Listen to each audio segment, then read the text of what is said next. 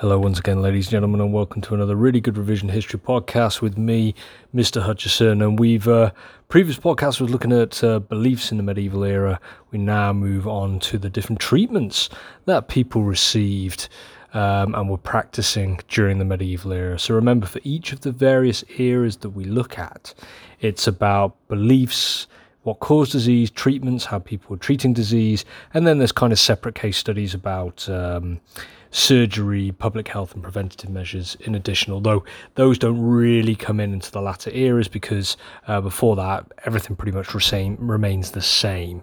So moving on then to medieval treatments, and a lot of these are linked to the beliefs that I mentioned on the previous podcast. So really what I'm going to be doing is running through the different type of people that people during the medieval era would be able to go and see to get treatments. So first and foremost is women. Most people would have relied upon women within the family to receive treatments for an illness, whether that's the mother, sister, wife, and those treatments would have been based upon herbal remedies that often would have been sort of old family recipes handed down through time, through word of mouth. So you might receive treatment for a wound or a rash or something. You might have some kind of ointment, and the recipe for which would have been made up. It's an old family recipe. They make up the ointment to treat you. And in some places, some villages, maybe some towns, although less so in town, probably more likely in the village. In some textbooks and things, you see women described as wise women, which is a similar concept, really. It's just that, obviously, if there was somebody within the village who was particularly skilled or well known for giving out treatments, then everyone in the village might go to that particular wise woman from that particular family. But the treatments would have been the same. It would have been herbal remedies, old sort of based upon old recipes handed down through generations. And this is all, minor treatments for minor ailments. Sometimes they were written down, and some people may have had access to Bald's Leech Book, which is an old English collection of herbal remedies and treatments. They may have had some access to something like that, but by and large those treatments would have been handed down through generations and carried through word of mouth. Now, there were some hospitals in the medieval age, but they were very, very different from our hospitals today. The first hospitals started appearing around the 11th century, but most importantly, that you need to know, they were controlled by the church, and therefore hospitals were run by monks and nuns and were often attached to monasteries and known as monastery hospitals. So really sick people would have been turned away, which sounds a bit strange to us, I know, but through, because of fear of infection and spreading disease. Although I will hasten to add, remember that they didn't know precisely how disease was spread, and see the previous podcast for beliefs. But still, students often make the mistake of thinking people from ages gone by, particularly in the Middle Ages, just weren't intelligent, because they don't know about germs or whatever, that they're not intelligent people. That couldn't be farther from the truth. If you think back to the ancient world and people like Aristotle and Plato, Hippocrates, these were highly, highly, highly intelligent people. Many of them represent the pinnacle of human intelligence. So it's way too simplistic just to write off people that lived in eras gone by as just not intelligent. They're not privy to the same sort of scientific evidence that we have today. It doesn't mean that they're not intelligent. So bit of a side point there, but an important one. I read that time and time again in extended answers. But it's just not true, folks. So please do sort of bear in mind that's way too simplistic view. So anyway, they didn't know about how infection was caused, didn't have the technological means to be able to see germs and discover them. But in saying that, further to my point, they weren't stupid. There is common sense, and there was a kind of understanding that people in close proximity to each other were more likely to get ill. They just realised that through trial and error and through common sense. And through that, when we get on to 1348 and the Black Death, and then by extension the Great Plague in 1665, we see, although they didn't understand how plague was spread per se, they did use quarantine as a preventative measure, because they understood that people close together seemed to catch this disease. And it's no different in medieval hospitals. They realized that people close together who were sick often passed that sickness on. They just didn't know how. So because of that, hospitals did not admit seriously sick people, and those people that were ill that the hospital did accept into their care wouldn't have actually have been cared for. They would have been looked after. And the focus in hospitals in medieval times very much upon prayer. And again, this links to the belief that God sends illness as a punishment. So the beds would have faced crosses and altars and things like that, and they would have shared prayer with the sick in the hope that they become better. Now, strangely, monks often grew their own food and had access to clean water, sometimes via lead piping. And so some people may have got better as a result of the type of care that they were receiving, just, good nutritious meal and clean water and rest. Some people may have actually recovered just because of those simple facts, but by and large there was no specific treatment per se.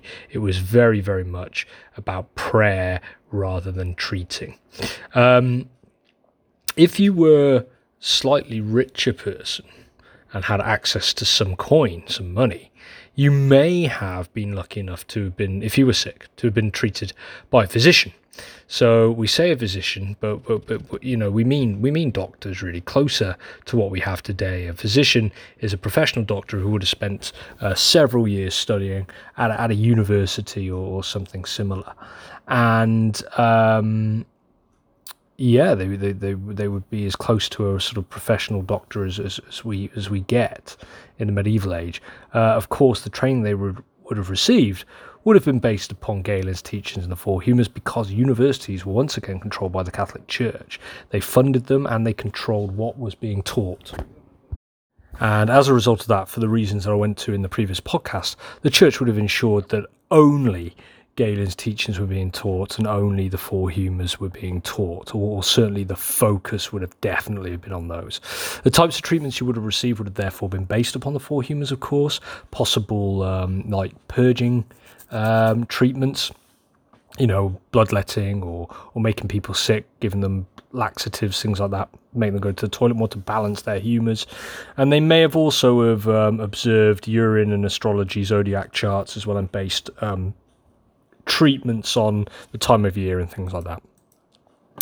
If you could not afford... the final point on physicians were there weren't very many of them. Historians guess that there was probably only about 100 physicians up and down the country, so there weren't very many of them. So as a result of that, the vast majority of people would not have had access to a physician. Most people, if they needed some minor surgery done, would have gone to somebody called a barber surgeon. So a barber surgeon is so called because they also cut hair. They were barbers, and doing so, of course, they had the right tools for minor surgery. They would have had knives and scissors and things like this, or not scissors, but similar sort of implements. And therefore, for a fee, they would have very happily have taken a tumour off, the surface of the skin, or tried to fix your bones with splints or something like that. And therefore, if minor surgery was needed, they would have gone to a barber surgeon. Barber surgeons were poorly trained. They would have learned on the job. And actually, most people who required surgery, unless it was absolutely 100% necessary, quite simply just wouldn't have bothered. They'd have lived with the issue they had. If they have a surface tumour on the skin, for example, rather than getting it removed as you would do today, because of the risk involved with surgery and the fact there was no anesthetics, they wouldn't put you to sleep or anything like that. Most people just quite simply didn't bother and just lived with the complaint. However, if you did require minor surgery, you could go to a barber surgeon for a small fee, and they would do simple, basic surgery and treatments. Some barber surgeons may have used the four humours and consulted urine charts and things like that, but more often than not, they were too poorly trained for any real in-depth knowledge of the four humours. There is also apothecaries. Apothecaries tend to either live in the towns, or they sometimes travel around manor houses and things like that, looking after or trying to sell their wares to peasants and villeins and people at the bottom of the feudal system who needed treatments. Apothecaries were mixed potions, basically.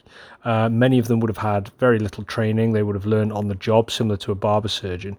And again, the quality of the potions and ointments and remedies that you would have bought from a apothecary would have changed. So it's possible that some of them might have worked. More often than not, many of them wouldn't have worked. So again, you're rolling the dice going to an apothecary. You don't really know about the quality of the treatment or the medicine that you are receiving. Further to that as well, some apothecaries may have been quacks. Now, a quack, it's a strange word, I know. A quack is like a fake doctor. So a doctor who is purposely trying to profiteer by selling sick people things that they didn't need. So, selling them a potion or a remedy that they know full well is going to do nothing. Quacks. So some apothecaries would have been quacks as well. So some apothecaries might have been good, some apothecaries might have been bad, some apothecaries' treatments might have been good, some of them might have been bad, some of them may have knowingly sold bad treatments, others would have sold treatments thinking they were good, and they didn't really do very much. So a complete mixed bag when it comes to apothecaries, but some people would have certainly have gone to an apothecary for treatment. And I think that's it, ladies and gentlemen.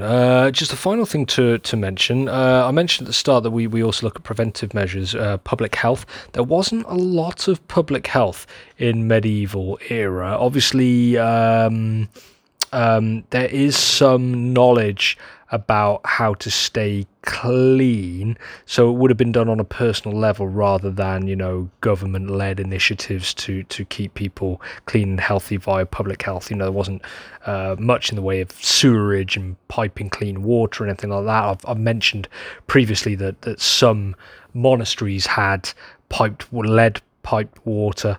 Obvious problems there, but an improvement upon dirty water.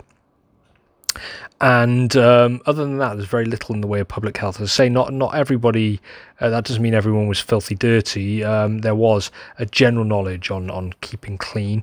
There was something called the Regimen Sanitatis, which is actually like an old poem that some people might have had access to or known. That's about keeping clean, that they may have followed. That's the Regimen Sanitatis.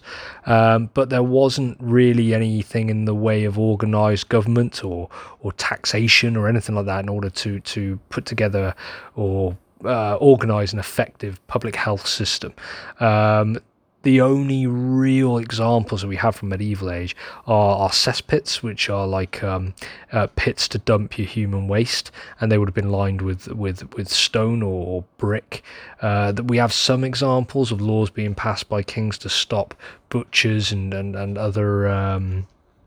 other people in towns leaving animal waste in the streets, and rakers were employed, I think, by one of the Edwards. I forget which one. Doesn't matter that much for GCSE, but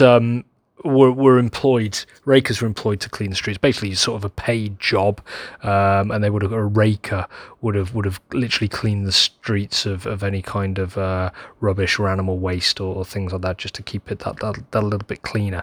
Again, I stress, they did not know about germs. They did not know how disease was passed on, but just that common sense, is not very nice, is it, having rotting animal carcasses in the streets, for example, and also extremely unhealthy, and rakers were employed to sort of clean the streets.